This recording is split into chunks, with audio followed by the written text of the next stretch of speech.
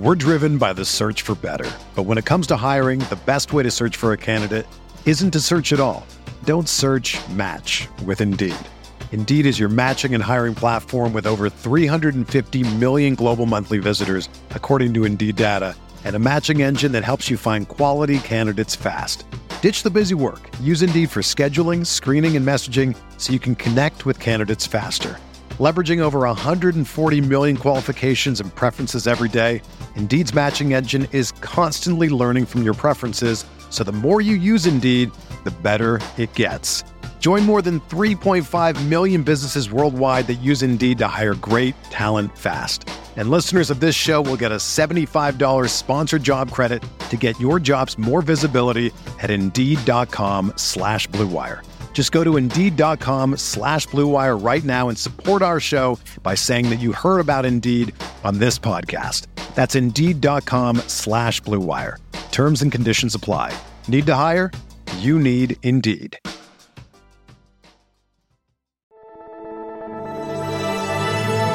Blue Wire. Welcome back. It's the Big Blue Banter, New York Giants football podcast. I'm Dan Schneider, joined as always my co-host Nick Pilato. It's draft season. Draft profiles are on the way. You've probably heard a few we've already dropped, more coming. But one thing we want to start to do as well is look at some 30,000-foot view stuff. And so today, as you can see from the title of this episode, we are breaking down what our opinion is on the Giants' 5 biggest needs heading into the 2023 draft. Now, let me make things clear before we get started on the criteria. This is not going to be a list of, on paper, the obvious biggest needs. This is also not going to be a list of, on paper, what we want. Nick and I are not the analysts to come to that say, our needs are this and this and this. That means round 1, you take this position. Round 2, you take that position. Round 3, you take that position. Only idiots draft like that. Only the worst teams in NFL history, the teams that fire their GMs and cycle through GMs, are the teams that are drafting on need. The draft is not about filling your needs. The draft is about finding your foundational core players. You don't need to worry about needs in the draft. If anything, free agency is for filling needs. And you really shouldn't even go crazy there. Don't do any big contracts, but middling contracts to fill needs. The draft is all about finding your core foundational players. And you can really never have too many players at any one position, is the real honesty about it. Maybe quarterback's the only one. If you have, obviously, like one of the elite guys, you don't need to keep going there. But really, you can never have too many of one position except for something like quarterback, or center's a good example of that too, right, Nick? If you have an elite center and he's young, there's no real reason to draft a center because it's a onesie position.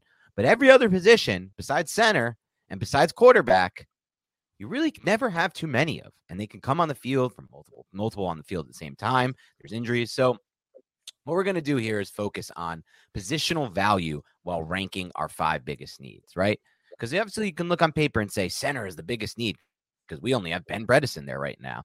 But center's a onesie position, so it's not going to be the number 1 need for Nick or I because we don't believe in onesie positions being pushed up the board because we are a positional value-focused podcast. We are, and good, by the way, Joe Schoen has made multiple mentions throughout his tenure that he is positional value-focused as well. So that's going to factor in as well. But here's what we're going to do. We're going to break down our 5 biggest needs, each of us, one by one. I'll have Nick go, then I'll go. And then we're just going to talk about each position. So it's not going to be an order of that. We're just going to go through all the positions that we ranked. And if we have different ones, we'll each talk about that position as well. So, Nick, you can go from order of 5 to 1. So your 5th biggest need, actually, that can be confusing. I take it back. Go your biggest need first because it's less confusing, and all the way down to 5, and then I'll do mine and we'll see where we compare. Dan, I feel like you did a good job laying out the foundation of this because if you look at this Giants roster, they have needs everywhere. All right. So I think it's going to come down to how the Giants value said player. But for the sake of this podcast, we did make a list of 5. But there are positions that aren't on this list that I'm like, dude, this is a freaking need. I do not want to omit this. I'm going to get trashed for this. But right now, sitting in this chair, this is the 5 that I came up with. Maybe tomorrow I'll have a different list. But here's the 5. I'll start with number 1. I still think it's cornerback. I do. I like Cordell Flott. I think Oruwariye is a... Wait for now to get into the breakdown. We'll go position by position. For now, just rank them, and then we'll do it that way. So we can talk yeah. Number 1 is cornerback. You want me to go through my top 5 right now? Yeah. Yep. Oh, we'll go position by position after that. Okay. Spoiling before the listeners get to the end early of the podcast. spoil. Okay. So I have cornerback, wide receiver, interior offensive line, and this is where I struggle just mightily. I kind of think edge for depth because of Azeez Ojulari's injuries. And if you look at the depth chart, it's a lot, not a lot there. And then defensive tackle. And then I have linebacker and safety slightly after, just to cheat a little bit. Okay. So mine is cornerback 1. And if we're doing a tier-based system like I do for fantasy football drafts, tier drop for me. I think cornerback is in a tier of its own as far as need goes right now, looking at this roster and how important the position is. Wide receiver is still 2 for me, Nick, because I still value it. And so we can go into more of this why later. Safety is my 3. Okay. Center my 4. Offensive guard my 5th. I split those up. If you're going to put those together, interior offensive line, I'll put that as my 4, and then off-ball linebacker as my 5th. Doesn't mean I'm not worried about the other positions as well. So let's go position by position. Your 5th was, which one was your 5th again? My 5th was defensive tackle. Okay, so let's start there at defensive tackle and the state of the Giants defensive tackle position right now and why it's one of your top 5 needs. So for defensive tackle, it's mainly you don't want Dexter Lawrence and Leonard Williams to be on the field as often and as frequently as they've been these past couple seasons. Leonard Williams is 29 years old right now. He's making just an absolute F ton of money. Was injured a lot last year, despite the fact that he really hasn't dealt with injuries his entire career. Dexter Lawrence played like the 4th most defensive line snaps at 345 pounds. You can't have that. I really like Nacho. And if you look at teams that have been successful recently, they have a lot of depth and they cycle through interior defensive linemen. They have guys playing like 35 snaps a game and they get the most out of their stars. You look at the Eagles, for instance. They have a guy named Milton Williams who tested out of the world a couple of drafts ago. No one even knows about him, but he gives them valuable snaps on the inside.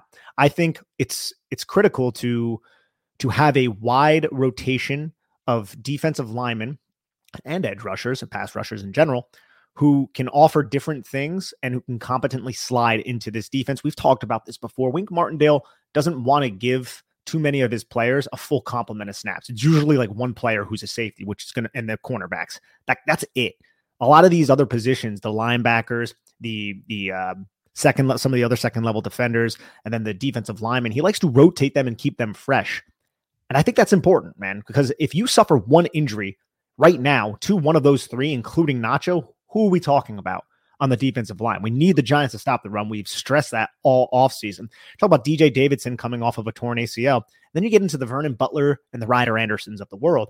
And I'm not overly confident with those 2 types of players. Again, this is not I would say a pressing need. I could be talked into safety being a bigger need, certainly, but I'm still focusing on shutting down the rushing attack. And we're not used to this, Dan. Our entire time doing this podcast, Giants have had stout run defense. With Patrick Graham, their run defense was excellent, right? I mean, back when they had Damon Snacks Harrison, when they had Dalvin Tomlinson, they had young Dexter Lawrence, Leonard Williams when they traded for him. They've always had a great run defense. Last year, it was freaking horrendous. And that was because our linebackers sucked, but it was also because of their defensive line and the lack of depth there. So that's one reason why I don't want to see players like Justin Ellis, no offense to Justin Ellis, on the football field wearing blue next season. That's a great point, Nick. And I think you look at the A'Shawn Robinson interest the Giants had, no contract was signed there. I would guess that they're way off on price is the situation there. A'Shawn Robinson and his agent are probably likely waiting for more of a market to develop based on an injury. Some team loses a Leonard Williams type, let's say, knock on wood. I don't want to even bring his name up. Someone loses a Quinnen Williams, no offense, Jets fans, knock on wood again. I don't want that happening to you. But say he gets injured for the season in May or something like that, a bad workout injury, tears his ACL or Achilles. Now that type of guy could have a much bigger market in A'Shawn Robinson. So I'm sure they're waiting, and I don't know if he'll ultimately sign based on the cap space the Giants have. So because of that, there is still a need for depth there. And like Nick broke down, I thought you broke down very well. This is one of the positions where depth is very important because you want to have that rotation ideally. And kudos to Dave Gettleman. It was one of the few things he got right. He said, I've looked at some of these Super Bowl teams and they had a good defensive line rotation. And I felt that was definitely the case for both the Eagles and the Chiefs this year. I think they both had really good defensive line rotations and it played a big role because you're spelling these guys. And Dexter Lawrence cannot be asked to play the amount of snaps he was last year. It's just not feasibly possible. And Leonard Williams on the other side of that, well, he's like you said, he had an injury last year. Maybe a good way to keep him fresh is by not having him play an insane amount of snaps. So outside of Nacho and those two, you can't really feel comfortable right now with anyone else from a depth standpoint on the defensive line. You're hoping DJ Davidson takes a step forward in year 2. but he's a 5th-round pick. And a lot of those just get washed out in the NFL. We can't just be the team that always expects every one of our draft picks to hit, because that's not a reality in the NFL. The opposite is almost true in a lot of ways. So I'm with you on this. It's a very important need. It didn't make my top 5 just because I really like what they have on the top end with Williams, Nacho, and Lawrence, but I can see from a depth standpoint why it's really important right now. And also for me, a lot of what I felt like with the run game, yes, there were defensive line issues. Like everyone remembers the rep where Jason Kelce just absolutely embarrassed Kendrick Ellis in the playoff game. And it's like, what the hell is that? That didn't even Justin Ellis, Kendrick Ellis, another defensive lineman, Justin Ellis in the playoff game. And you're like, yeah, like this can't happen. But I feel like a lot of the Giants run issues last year were more the sideline to sideline stuff for the linebackers. And just like, to be quite honest, dude, I didn't feel like our edges set are the guys who are playing on the end line of scrimmage set the edge that well. And that's just like an issue they have as well. And I would like to, if I could, I know you haven't gone over your 5th position yet, but I would like to kind of bleed into my 4th position because I do believe they are related in this Wink Martindale system, specifically with one player who the Giants retained, Jihad Ward. Jihad Ward can kick inside. My 4th biggest need was edge, because you need Jihad Ward on the edge right now in this defense because you don't have anybody behind an often injured Azeez Ojulari and Kayvon Thibodeaux that is not Tamon Fox, a UDFA, who was, solid but a replaceable player, and an Ellerson Smith who hardly has seen the football field. I think edge is a low-key need that no one is discussing on the New York Giants right now, because if Ojulari or Kayvon get injured, what are we discussing here? We know, the New York Giants know very well, you win Super Bowls by bringing in a lot of pass rushers, you keeping them fresh, getting them into the 4th quarter, and then just having them just pin their ears back and get after the passer. Osi Umenyiora, Justin Tuck, Michael Strahan, Dave Tollefson, if we really want to just get down into the depth of it. The Giants don't have any depth out on edge. And I feel like the defensive tackle and the edge need, maybe in this defense with players like Jihad Ward and some of the guys coming into this draft, some of those players can play both positions. But right now, looking at this depth chart, it's very concerning for me at edge. I know the Giants spent a 1 and a 2 in the last 2 drafts at edge, but man, dude, they need edge help. You can't rely on Ellerson Smith.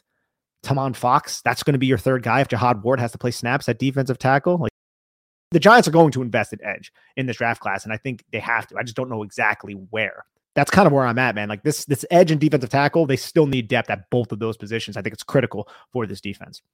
I really like that call, Nick, for a multitude of reasons. First of all, I think if I allowed myself to do a little bit of you would consider cheating, I just consider gaming the system. It's 2 different words for me.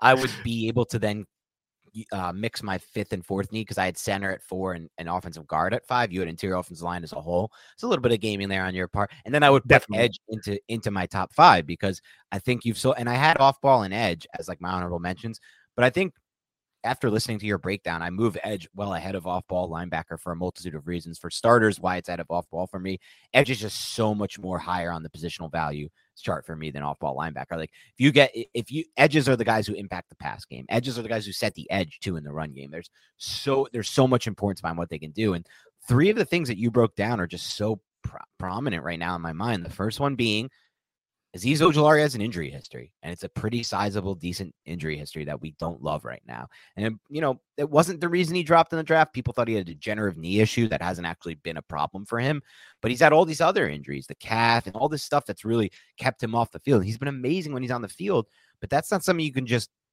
turn away from and say it's not there right now. And I know I'm the guy who says I'm an injury agnostic for the most part, and I don't truly believe in injury histories overall. But when you start to see compounding injuries over and over the similar areas of the lower body half, you start to get a little concerned for sure. So I'm concerned there. The other thing is, like you said, they might want to use Jihad Ward in a multitude of roles. And then it's like, what the hell is left? Tamon Fox and Ellerson Smith, who came over from the last regime. So there really is a massive lack of depth too at that position as well. So you factor those 2 things in. You factor how important it is to rush the passer. You factor how important, in my opinion, in this specific scheme it is to set the edge from these guys. Like there's just so much I feel like they put so much responsibility on these guys to set the edge on these outside plays, these outside power gap runs and things like that, where they're just like the last guy there to set the edge on the line of scrimmage. And I feel like it is way more important. It's an incredibly underrated need for the Giants because no one's talking about it. You're right. Like most people who are covering the Giants are talking about the Giants or whatever are being like, oh, yeah, they need a guard, a center, a safety, a receiver, a corner. Some people you put running back in the mix, tight end. But no one's talking about edge just because we invested 2 premium picks. But that's not it right now, because not only does the 2 premium picks not guarantee you any depth, like you talked about, one of those premium picks in Azeez Ojulari has been injured a lot. He has been injured a lot. And I'll give you a dark horse on the Giants roster who could possibly fill that need. And that's Darian Beavers at UConn.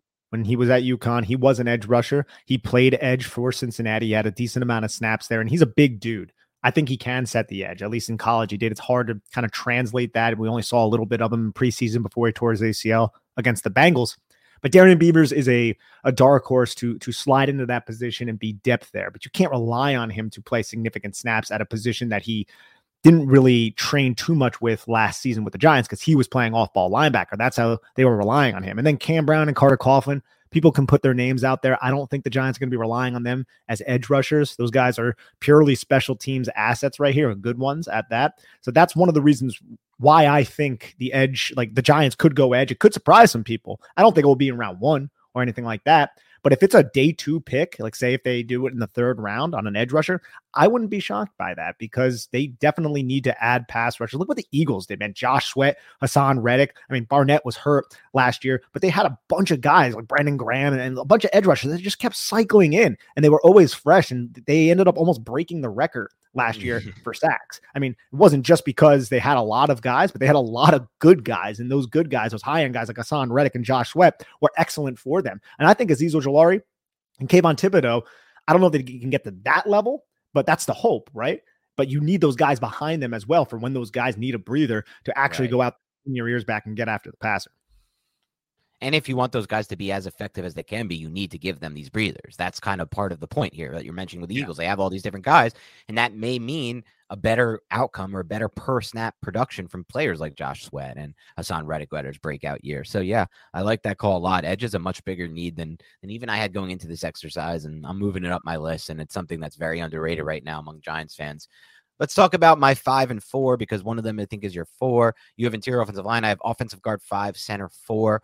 I mean, we can group them. I feel the reason I have offensive guard 5, center 4 is I feel a little bit more comfortable with offensive guard because I like Josh Ezeudu a lot and I like his profile moving forward. But really, you get off Ezeudu, and I do like Bredesen to some extent. No, I don't love Bredesen, but I like him to some extent. You get off Ezeudu, you get off some extent kind of play with Bredesen. You're really dry right now on the interior offensive line. Like, there's a starter I didn't mention, Mark Lewinsky, but I'm not really a huge Mark Lewinsky fan. I do like that he played better at the end of the season. It was kind of like he was good at the beginning, horrible then for not horrible, pretty bad for a long time, and then got kind of good again at the end, weirdly. But I don't really love him long term. I don't even love him in the now. So I look past Ezeudu and then past Bredesen, and I feel like we're really dry both at guard and center. Guard to me is a more important position, has much more positional value. Center is a onesie position. There's only 32 playing in the NFL at all times, and you can find them late, in my opinion, and they can be undersized and still work. Guard, that's not the case in a lot of ways. You can find some late, but it's not always. They can't really be undersized, and there's 2 of them that need to play rather than 1. But where do you stand on both guard and center right now? No one likes it dry. It's got to be moist, and I'm right there with you, man. I think the Giants have a lot of potential. Right? You have a lot of players who are developmental at guard. And supposedly, according to Joe Schoen, they're being cross-trained at center. And those players are Shane Lemieux, not high on that. Seen a lot of Shane Lemieux. He's been injured a lot. I don't exactly want to rely on that. Jack Anderson had some good tape with Philadelphia. Messed up a little bit last year. Can you rely on that? Do you want to improve on that? I would say yes. Marcus McKethan, where are we at with him? Tore his ACL, the blue and white scrimmage, huge, gigantic human being, but can you rely on that? No. Wyatt Davis, that's another developmental piece. So you have a bunch of developmental pieces, but no one that you can solidify in there. And if we're thinking long-term, Dan, right guard and center, big question marks. We have no answers long-term for right guard and center. That's the majority. That's 2/3 of your interior offensive line. And the left guard position, Josh Ezeudu, he's dealing with a neck injury. All right. We don't know the extent of that. We know nothing about it. It could be nothing, but we remember last offseason, we discussed a lot about Daniel Jones's neck injury. Daniel Jones was fine last year, as we saw, but neck injuries can get tricky. So I just kind of want to put that out there. I have no information on it. He could be completely fine. Let's hope that he's completely fine, but you're relying on that 3rd round pick to be your left guard. And I can't say with 100% certainty that I feel great neck injury not involved, that Josh Ezeudu was going to be the answer there. We hope that he can be the answer there. He's shown traits and he's shown progress and he's displayed things that have got us all excited.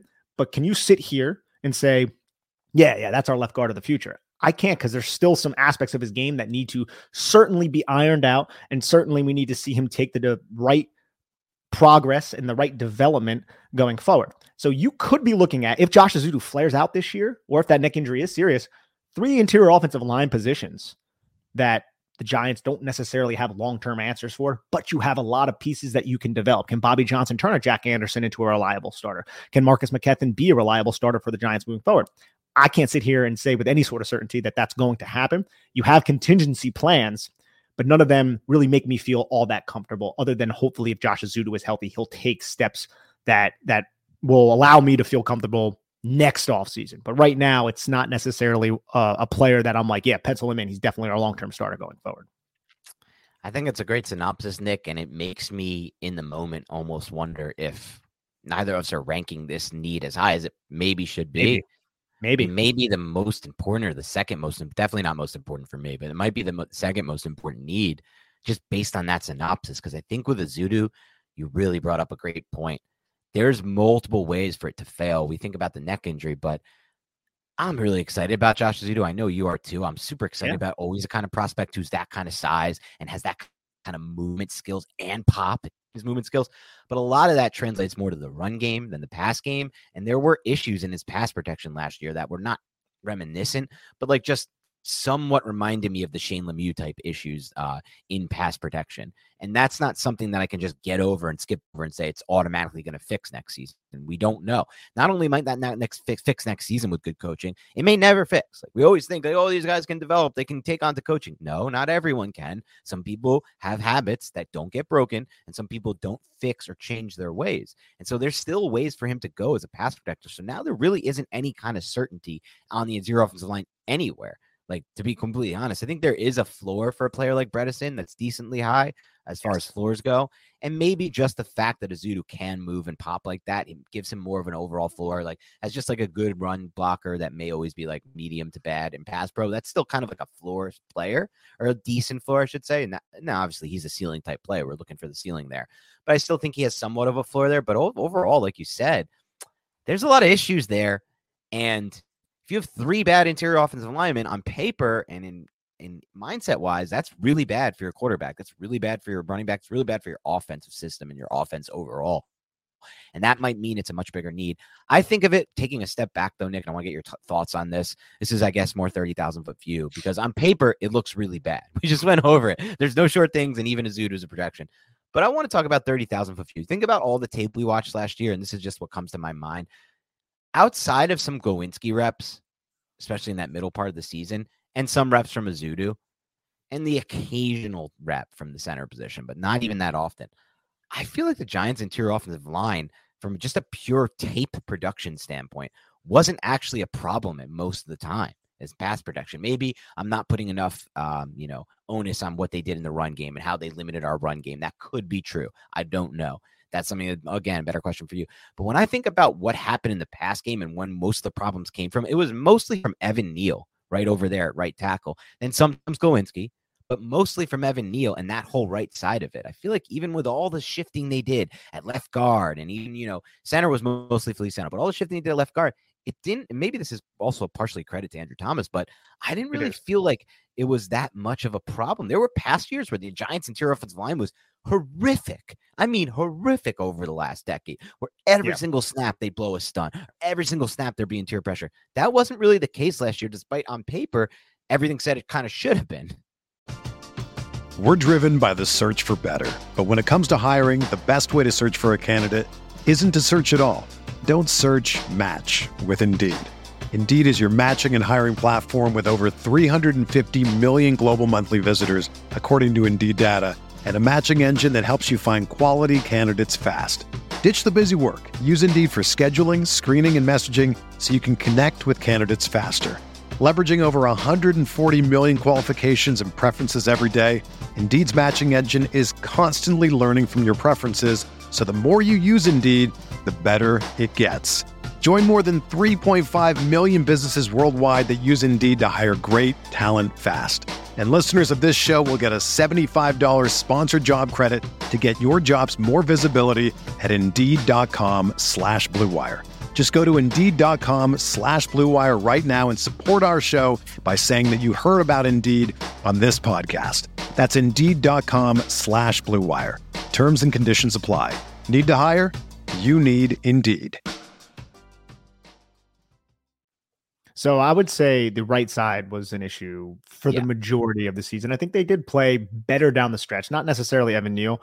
Mark Lewinsky, there was a large period of the season where we were like, let's bench this guy. I think I wrote about it on Big Blue View. I'm like, yo, if he continues like this, I think you need to think about putting somebody else in there. And I think that was around the time Ben Bredeson was hurt, because Ben Bredeson, to me right now, is the safest interior offensive lineman that you have, not named Mark Lewinsky, just because Mark Lewinsky, you can pencil him at right guard. The Giants have him under contract. They can get out of that contract after this season. But I feel better about Ben Bredeson today than I do Josh Ezeudu and all of these other more depth type of pieces. But you brought it up a little bit before, the potential and the sky is the limit for a player like Josh Ezeudu. He has such a higher ceiling than a player like Ben Bredeson. But you're right, man. If I had to nail down one liability on the offensive line last year, it was easily Evan Neal. Evan Neal significantly struggled starting on the right side. We heard that like maybe it's because he had that midseason injury. And I think it's fair to surmise that. I do. But at the same time, man, it seemed like it was going to be rocky even back before we drafted him. We said that, right? It's going to be a little bit rocky early on. I think it was a little bit rockier than we hoped. I do. I think. And that Cowboys game was before the injury too, where he was really bad in that game. Yes, it was. And that's a tough assignment to Marcus Lawrence and Micah Parsons. But this is the NFC East. There's a lot of good pass rushers in the NFC East. There's a lot of good interior defensive linemen in the NFC East. You need to be able to block those guys, really, man. You need to be able to be effective. I think we'll learn a lot in the first 5 weeks of the season about Evan Neal. We did about Andrew Thomas, right? Andrew Thomas started figuring it out at the end of his rookie season, but there were still like the Ravens game and the damn Cardinals game with Hassan Reddick, and who's now in the NFC East, of course. But there were still better technique. I felt like Andrew Thomas stopped oversetting so much. He seemed a little bit more confident at the end of that season. And then in year 2, it was like, oh, wow, he's kind of a different player. And then in year 3, it's like, dude, he's like a top 3 tackle in the league. Mm-hmm. I think we'll learn a lot in the first 5 games about Evan Neal. If he's still just getting tossed to the ground, no balance, questionable hand timing, and things that he didn't struggle with in college. That's like one thing that like bothered me about Evan Neal's tape. Is one of the things I loved about him was he had like judo ninja type of hands in college. He varied his punches, his aiming points, all that stuff was pretty squared away. But the NFL, man, accounting for speed, it just never seemed like he was able to. It never seemed like he was able to figure it out, and that hurt all the things that he did in college. Well, so like everything that he was doing good in college, it didn't translate to the NFL because he never knew how to time up opposing pass rushers and where to be and when to be there. And the balance issues were just a glaring deficiency throughout his game. But I think I don't want to say I remain high, but I'm hopeful. Like that's where I'm at. I'm hopeful, and I believe in the kid's character and all the traits and the athletic ability and all that stuff that he does possess. But in terms of the interior offensive line, man, yeah, I do agree, man. I think this is a bigger long-term need. And I know a lot of people are talking about the center position, but those guard positions long-term might not have a solution right now. Yeah, we can't just count Ezeudu as a guaranteed solution. It's not a guarantee by any means. And I think on the Neal front, it's really interesting what you said, because I do remain very high and hopeful, everyone to term it, on Neal. And a lot of it is because of what you just said, right? I feel like with Neal last year, what you said is so true. He never accounted for the speed of those NFL pass rushers. And then it kind of just threw off the timing completely for him. And it threw off his whole plan. All the things you said he did well from a technical standpoint at the college level against those college pass rushers. And again, remember, SEC level, and yet still playing against SEC, the best of the best, there's still the incredible jump. Just remember that when you're evaluating these prospects on film, when they're playing Big Ten competition, or even worse than Big Ten competition, which some people think is good, I think is overrated. But like, just there's nothing really, there's no way to account for the jump to NFL level. But as far as what you said, never actually but never having kind of a good feel for the speed and what to play, it throws off the entire timing. And once you throw off the entire timing of his pass protection plan, that could ruin him. Like, you know what I mean? Like that could just be it right there. And if he starts to figure that out, like if he catches up to the speed of it, then everything else could start to come into the timing. And maybe it's just like that. It's simple as that, Nick. Like we're like, the game slows down for him, and then everything else comes together and starts to come more on time and, in rhythm, because he started to understand and get a feel for the speed. It's possible. Well, that's what Andrew Thomas did, right? Yeah, he was oversetting a lot, but I want to say I was higher on Andrew Thomas coming out of the draft than I was Evan Neal. I know Evan Neal was my tackle 1 last year, and Andrew Thomas was my tackle 2 in the 2020 draft. But I also just think the 2020 draft, they were just better tackles than what we saw last year. And I really hope that it's a hope. I don't like using that word because what the hell does that mean? But that's kind of where we're at. I see videos of him really working on his craft and his set and kind of changing up how he exploded out of his stance. And I just hope that he can figure that part out, really. Me too. And I like that, as they said in those videos, I forgot he was working, one of the former offensive linemen. He's like, I have a lot of respect for Bobby Johnson because he lets me take him out here and, change up some of the things that he's probably been coached on to do and just try to get the feel for what's best for this player rather than what the coach wants. And I think that's really important. On the Andrew Thomas front versus Neal, the only thing for me why I'm a little less confident in him fixing the Andrew Thomas, like you said, yes, the issue was similar with Thomas, that he was oversetting. He was trying to deal with the speed.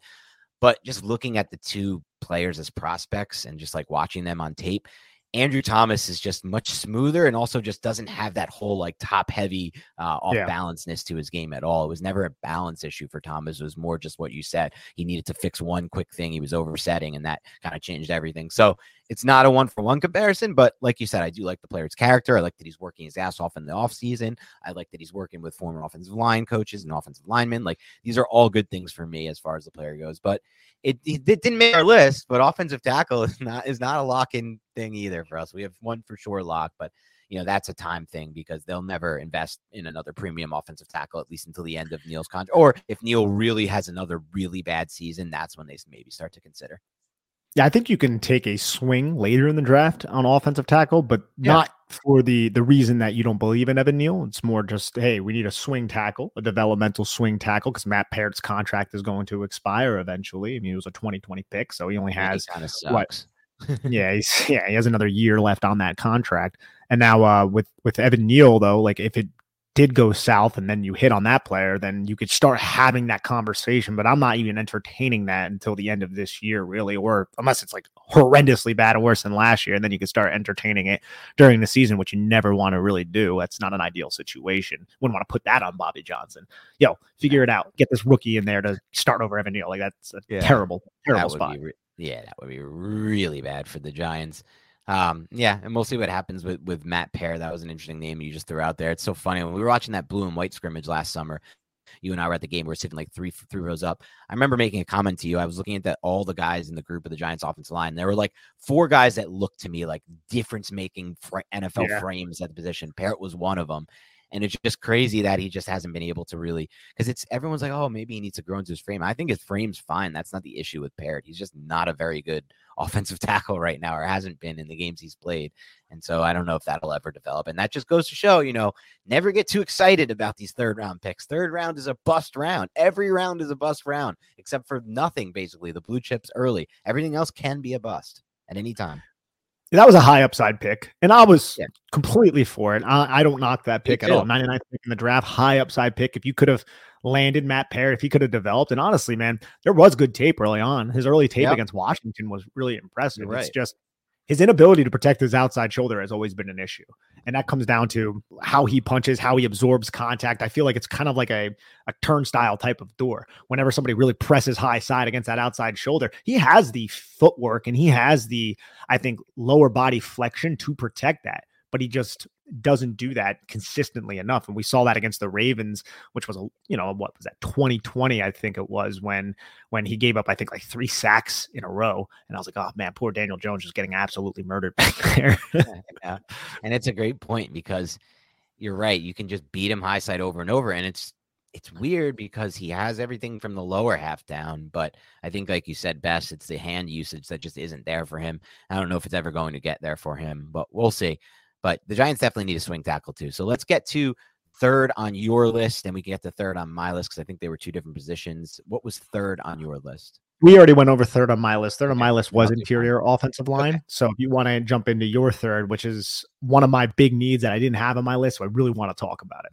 Yeah. So it's safety for me. And the reason it's so high on my list versus maybe Nick's or some other lists you might see or people who talk about needs is just simply for me because Wink Martindale is defensive coordinator and because of what I saw on film last year. What I saw on film last year was a coordinator who not only wants to, but will use a ton of safeties on the field at a lot of the time. Most of the time, there's safeties on the field. And he did that despite having a slew of injuries at safety. One guy broke his hand on the bye week, right? He had injuries to basically everyone besides Julian Love dealt with injuries at that safety position at some point. Dane Belton dealt with an injury. They had to bring in Landon Collins off the street. Like that's a big need. Like Tony Jefferson came in and played off the street. Like you're talking Jason Pinnock off a practice squad and playing him. So there's a variety of different things he had to do. And despite having to go like all up and down his depth chart at safety and find guys off the street, Wink Martindale still played safeties all the time. Clear to me at least that he wants to play safeties a lot. And maybe again, it was because of the linebackers, but because they didn't have talent at linebacker. But then you look at it and you're like, is that true? When he also kind of didn't have talent at safety based on the injuries, obviously, and still played safeties a ton. And that leads me to believe that safeties are a big part of what he wants to do fundamentally. And because they're a big part of what he wants to do fundamentally, I don't really feel comfortable right now with anyone but McKinney. And I know he wants to run three out there. He wants to rotate guys in there. Maybe Belton can evolve. But for me right now, they have one sure lock at a position where they want to play three on the field most of the time, or a lot, not most of the time. They'll play D-backs, the corners too, but a lot of the time. And so, or a good amount of the time, enough amount of the time. And so for me, it's a position where they don't have much and they need a lot. So it's up there for me. It's definitely up there for me as well. Bobby McCain, I'm comfortable with Bobby McCain as your third safety, rotating in. Maybe he could play nickel for you too if Darnay Holmes falls off a little bit. As your second safety, that's a step down from Julian Love. Now, if Bobby McCain beats out Dane Belton, I said this on a previous podcast, and I mean, that's an issue. That's not good, right? The foursome of Bobby McCain, Xavier McKinney, Dane Belton, and Jason Pinnock, it doesn't really grab you, right? Like you want another name in there. And I think the Giants will invest and bring another safety in to compete for snaps. I think you're spot on. Giants ran quarter. That means defensive linemen, edge rushers, and then 7+ defensive backs out there. Sick. They ran that 10% of the time. I think there was one other team that was somewhat close, like the Raiders, and then every other team was like a 1%, 0.5%. Like nobody was running quarter personnel. The Giants were doing it on like 1st and 10, sometimes in the red zone. Like they're just like crazy. Like that is so unique. Like nobody does that, but Wink Martindale doesn't give a F about it, man. If he wants to put his speed out there, his speed package out there, he's going to use that speed package, especially if you're an opposing offense that passes the football a lot on 1st and 10, passes the football a lot out of 11 personnel, and you have a reliable defensive back like a Landon Collins or a Tony Jefferson who can fit the run adequately for a safety, right? And in those bigger type of personnel packages.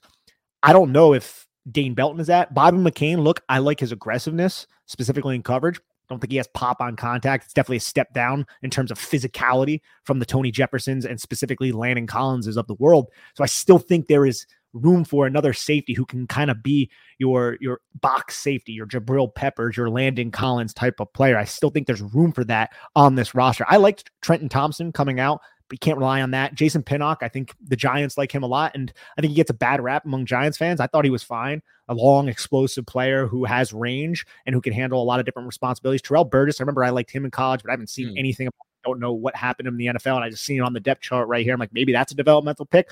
But regardless of those back-end pieces, I'm right there with you, Dan. I do think this is a need that the Giants must explore to really, I guess, get what Wink Martindale wants out of his defense, which is just to put a bunch of defensive backs out there in certain situations.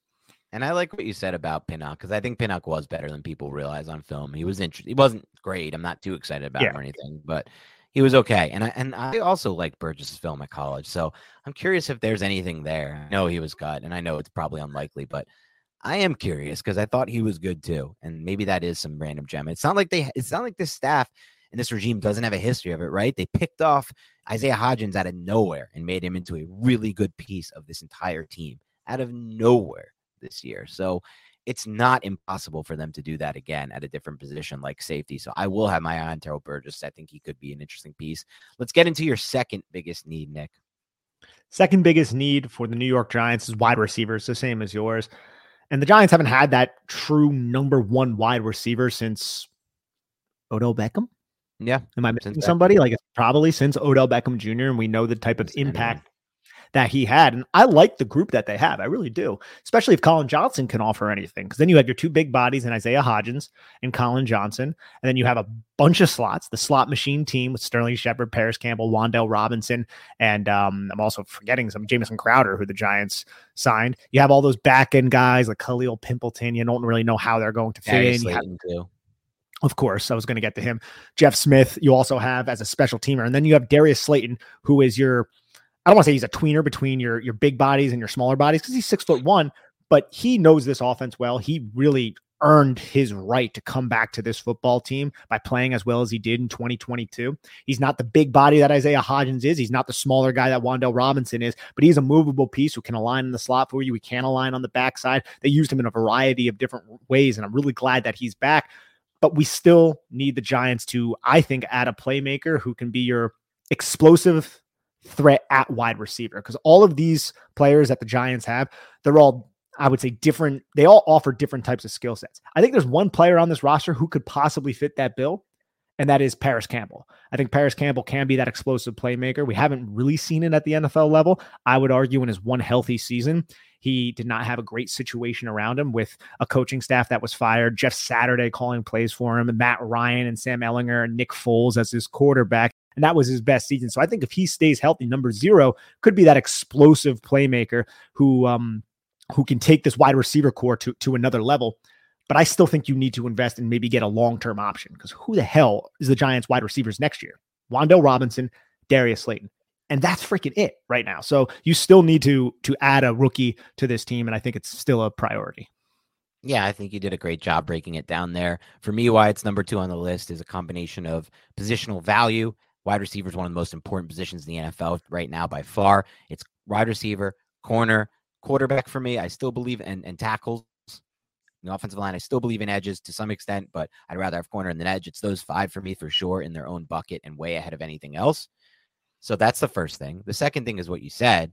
The Giants don't still have 2 things. 1, long-term answers at wide receiver. They have short-term answers. They don't have any long-term answers. And 2, a true alpha X, number 1 type of guy who commands defensive attention, who forces defenses to roll coverage, who forces defenses to bracket coverage, who opens up the rest of the field schematically by having so much attention focused on that one guy. Now, having said all that, the reason it's a big teardrop for me between this need and the one that's my number 1 need is, at least at this position, they have a ton of capable players in the now.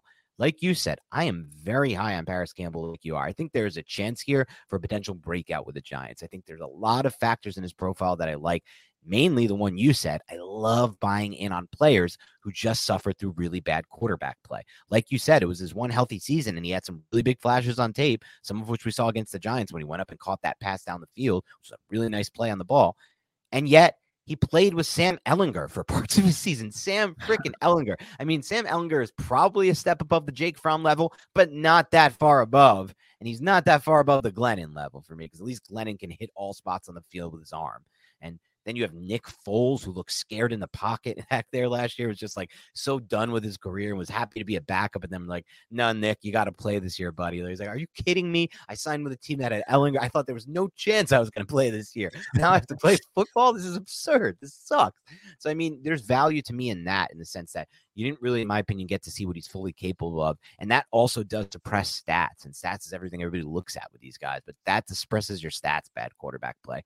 So I like the upside with Campbell. You know, listening to this podcast, both Nick and I are much higher on Darius Slayton than the average Giants fan base. We're just going to look at the film and make our decision based on that. You can follow our work and you can agree with us or disagree with us. Not that important to me right now. But the fact of the matter is, I'm pretty high on him. Hodgins as well, I really like. His film is even better than Slayton in my mind, because he can do a lot of the things that I don't think Slayton does as good a job of: extending away from his frame, hands catching the football, winning on those kind of in breaking underneath slant type routes that we run a lot, where it's like Hodgins does such a good job of doing a lot of what we said, like with Addison, by the way, when we did his profile, of just like using his upper half to sell his routes and to dictate the coverage and to get the defensive back moving in one direction and then beat him the other way. And so I really like Hodgins there too. That's 3 guys right off the top of my head. I weirdly kind of like Shepard and Crowder, whatever they can get out of both of them, just for that Richie James role, which we already see is like an uber productive role. So as of now, Nick, I'm like okay with where they're at receiver, considering they also have Darren Waller on the roster, who to me is their number one weapon and also essentially a receiver. I know we're going to call him a tight end for the sake of this podcast, whatever. He's a receiver. Now we go to our first position, right?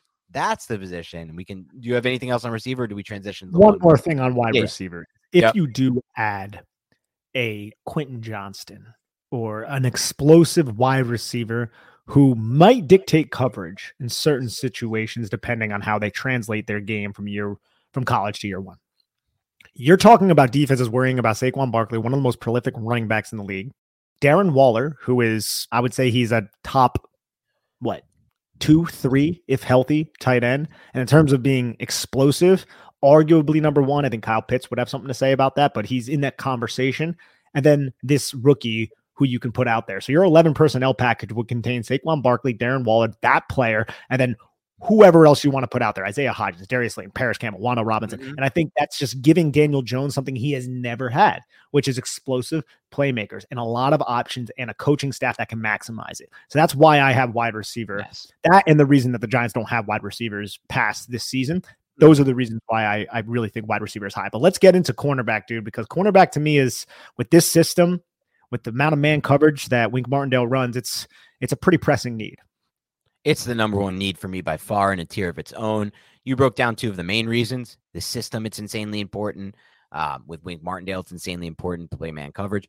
Also, one of my own main reasons that I've hammered home over the years in this podcast is I'm a big believer in the using that greater than sign pass coverage over pass rush in the NFL at this stage. Look, I see it even more and more now the more I watch football. Quarterbacks are just getting rid of the football fast. And if they're not, it's on them. It's not on the actual coaching, the idea, and the system and what they're schematically trying to do. The objective of now every single one of these coaching staffs essentially is get the ball out early, find layup passes, find layup routes to just be easy completions. And that doesn't mean that's all they're going to be. Sometimes they're set up so well based on the spacing and route combinations that these are going to be post-catch opportunities too for big-time yards after the catch. But the point is, the layup is there for the quarterback. The ball is out of their hand. So you need guys who can hold up in man coverage because the ball's going to be out fast, and you need to have guys who can stick to these wide receivers. So with those three factors in, the positional importance as breaking down by that, the importance as it fits to Wink Martindale's system, like you went over, Nick, and the man coverage responsibilities. And then the third factor here, the Giants don't really have any corners on this roster. What are we talking about here? Like, people are like, oh, don't worry about cornerback. What? Don't worry about what? Because you saw a couple okay snaps from Fabian Moreau and Nick McLeod, who weren't really even that okay, but just were like good enough, and in a lot of ways are not long-term pieces at all to me on this roster. So you have Adoree Jackson, right, who's our best corner by far, has been injured every single season of his career. Let's start by saying that. Has not been extended. They have not restructured to extend that contract yet. So to me, that tells me at least Joe Schoen is not fully comfortable with him long-term. So there may not be a long-term future for him. After that, dude, I like Cordell Flott a lot. You know, I was very high on him in the draft. You like him a lot too. We like his movement skills. We like his click and close. We like his fluid hips. But that's still a project. Like you said earlier on a few other podcasts, he's still a project. There's not something we can count on. I'll put him in the Azudu range, right? Like we can look at him just like Azudu. We talked about Azudu with guard. So now that's your two, and we're still talking about Azudu type. And at minimum, today's NFL, you need two corners on the field, but that's not even a real reality. The real reality is you have three corners on the field for almost every single snap. Who are those three corners right now, both short and long term? It's Adoree, it's Flott. Then what? Darnay Holmes, who's not really good. He's good around the line of scrimmage. He's good at attacking screen passes. He's good at attacking downhill. He's grabby as hell in coverage. He's not someone I trust. Aaron Robinson coming off a season-ending injury. That's not something you can ever trust coming off an injury. What else? Like, that's the big issue I have here. Leonard Johnson, somebody they signed from Duke, who didn't even play last year. So now you're talking about a position that most of the time has three on the field at once, Nick. And that's just if you're lucky enough to get them all healthy for a year. The reality is they're most likely going to get injured. So now you need 3, 4, 5, 6 guys type of thing at this position to rotate in when they get injured. But a minimum of 3 on the field at all times. With Wink, it's sometimes 4. Where are they and who are they? There isn't any. And to me, when you look at every position that we just went over as our biggest needs, this one to me is by far the most glaring because of what I just broke down. And you could talk about long-term, right? You have Flott on that rookie deal, but Adoree Jackson has a void year after this season. He might not be around. Aaron Robinson, third round pick in 2021, missed all last season. Are we relying on him? The Giants bring in Amani Oruwariye to be ostensibly a third cornerback, hopefully. Like if he's starting for you, that's a freaking issue. The Giants need depth here. I like Nick McCloud probably more than many, but you don't want to rely on Nick McCloud. He should be a sub-package player. When the Giants do go in a quarter, you can bring in an Aaron Robinson and Nick McCloud, but who are those two starting outside guys? If Flott wins that job, excellent. That's great. I don't know if he's quite there yet. I don't think there's anything on his film to suggest that you would be comfortable heading into the season with him as your starter. And that's not a knock on him. It's just he didn't really play all that often down the stretch of the season. So I still want a player who can compete with Flott at right cornerback, left cornerback, whatever, starting. And then if Adoree Jackson isn't on the team next year, if he's not extended, what have you, you have that rookie and Cordell Flott maybe being your starters. I wouldn't be shocked if the Giants spend 2 early-ish picks, like 2 top 160 picks at the cornerback position because of all the sub packages that Wink Martindale runs. And you look at some of the players, like I don't think those top 3 that we've gone over, Christian Gonzalez from Oregon, Devon Witherspoon from Illinois, or Deonte Banks from Maryland are going to be around at 25. But Cam Smith, Banks. Yeah, same here. Cam Smith, he'll probably be around from South Carolina. Got to watch his tape. Julius Brents from Kansas State. And Julius Brents, look, I don't think he's an ideal fit for man coverage, but you're talking about an elite athlete other than maybe his recovery speed. But this guy tested like 99th percentile and 90 in the broad jump, 96 in the vert, 93 in the 3-cone. His wingspan, he has some of the longest arms ever seen at the cornerback position. And that reminds me a little bit of Jimmy Smith, who was drafted well before Martindale was the defensive coordinator for the Baltimore Ravens. I can see the Giants liking a player like this, who is just a freak athlete on paper and has some really damn good tape as well. And there's other players that we'll go over as well throughout this. I mean, I'm really excited for our cornerback show that we're going to do here in a couple weeks. But man, dude, looking at the cornerback position, knowing what Wink Martindale wants to do, knowing this system, I think it's the biggest need on this roster, especially long-term if Adoree Jackson isn't here. Yeah, I'm with you. I don't think it's even really close, and it's dire at this point for me. Like, it's not dire in the sense of, look, they got away with having the Nick McClouds of the world out there at times and Moreau, but did they really get away with it? They didn't really make much. Like, when the Eagles needed to find an explosive play in the pass game, they did in that game. Do you want to know why they didn't throw for that many yards in that game? Quite frankly, they didn't need to. Like, that's all the only reason it was. They just simply didn't need to in that game. If they needed to, they could. The first play of the game was an explosive play to Devontae Smith, and they just ripped it up. And Julian Love was late on that play, and not that he even has the kind of recovery speed to keep up with an athlete like Devontae Smith. But you're in a division that has A.J. Brown and Devontae Smith on one team. Who's matching up against that? Then you got another team that has Brandon Cooks and CeeDee Lamb. Then you got another team that has Jahan Dotson and Terry McLaurin. That's just in the division, right? So, like, you need to have guys who can match up with these guys. You can't be throwing the Nick McClouds and Fabian Moreaus of the world out into the pasture against these guys unless your pass rush is the most elite thing ever. And we already know the Giants' pass rush isn't the most elite thing ever. You know, it's not like an immediate into the backfield kind of pressure on every snap basis. No team really is able to do that, which, again, stresses why it's so important in today's NFL with the quarterback getting rid of the ball so fast to have coverage guys. People can hold up. And on top of the cherry on top is what you said first, Nick, which we still can't just bury. This is a Wink Martindale system. We need man coverage guys. That's what he runs. Yeah. He wants to put these guys on island. Like, this is not like your typical zone system where you can just kind of, I'm Pete Carroll. I find a 6'4" guy to play on my outside corner, and this fits my system, and it doesn't, and I can hide all of the things he can't do in man coverage. No, you can't. There's no hiding in this system. And that's it puts the spotlight on the corner position more than a lot of other defensive systems, which makes it even more important for a team like the Giants. I really want to get into Mississippi State's Emmanuel Forbes soon. And I'm going to watch his tape.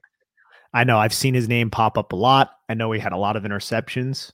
So I know he is skinnier than Levi Wallace was coming out of Alabama back in like 2018 or whenever that was. Like, he's a very thin dude with very, very thin legs. As we saw last year, Joe Schoen wasn't deterred by that. And he selected a player like Cordell Flott, who was similar. So I'll have to watch his tape. He's a junior, so he's a little bit younger. And I'll probably get back to the audience at the end of the week whenever I'm done with him and Cam Smith are my next two on my dock. And I got to watch DJ Turner as well, the kid from Michigan. But I'm sorry, man. I just think cornerback the Giants need to invest in that position. Is DJ Turner, people love DJ Turner. Is DJ Turner the guy who's a bit undersized as well? Yeah. He's like really undersized, right? Yeah, Michigan. I think he played outside. A lot of people say he's a slot. I got to watch him. Slot. Yeah, people really like him. And so that whenever I hear that, Nick, I never hear about those guys. I think about the other guy. Who was the guy who came out of Michigan a while ago who was really good on film but undersized? Jordan Lewis? Yeah. And he was okay for a while in the NFL with the Cowboys. And then there's been, go ahead. Nah, he's a good player. Yeah. There's been a lot of those guys who are quote unquote just not big enough or supposedly to play, and then they end up being really good because they were really good in college and they have the really good tape. So I always like investing in those types of guys. I'm trying to think of a few other examples that have come out recently. There definitely are some that are just escaping me at the moment. But yeah, that'll be a player I'm interested to see too. All right, Nick, anything else today on Giants' biggest needs, or do we wrap it up there? I think we can wrap it up there. I would say the Giants, they could still invest in tight end. I don't think it's the biggest need by any stretch of the imagination, but I think I'm comfortable, though, with Chris Myrick being the third tight end on the team, with Lawrence Cager being some kind of unique weapon that's like a poor man's Darren Waller. And then Tommy Sweeney can compete with Chris Myrick as well. Running back is still something that I think if the Giants don't have Saquon Barkley in their long-term plans, then who do you have beyond him? Matt Breida is 1 year. Gary Brightwell has this would be another 2 years left this year and then the next on his contract. And then Jashaun Corbin, if he sticks around, the kid from Florida State, the undrafted rookie last year. That's really not necessarily a position that you have long-term depth if Saquon does not retained here on the team. So running back is another one, but again, that's positional value wise. I don't think it's nearly as important as a lot of the other positions that we've gone over. Yeah, I think you did a good job breaking down that as well. Thank you to everyone tuning into the Big Blue Banter podcast. Remember, if you want to help us grow, leave us a rating and review on iTunes. If you give us a 5-star rating and in your review, you post your mock draft, we will grade and talk about your mock draft on the coming podcasts. So far, I haven't seen any, but iTunes is sometimes slow to update with the reviews. So if you have written one already, just DM me or Nick and we'll get it on the next show. But if I then do that, and I do see ultimately in a week or two that you never actually did post that review and you claimed you did and you wanted it read, I'll be very disappointed in you. I won't be mad. I'll be very disappointed in you. And hopefully I will figure out some kind of repercussion for this type of behavior. That's fair and understandable. But other than that, help us grow by joining our YouTube page, hitting subscribe, and make sure if you're watching this on YouTube right now, hit the like button, man. You got to hit that like button. Please. I mean, we go nowhere without the like. So hit the like button. Other than that, have a great rest of your week. We'll talk to you soon.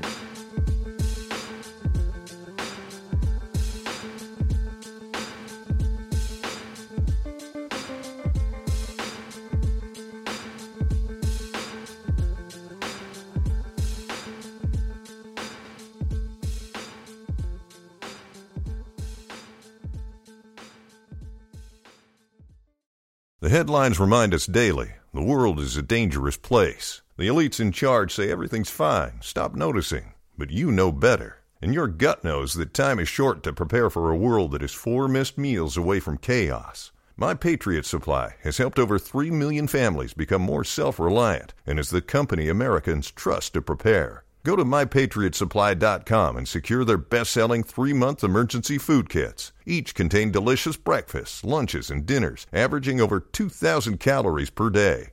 Secure at least 1 food kit for each family member.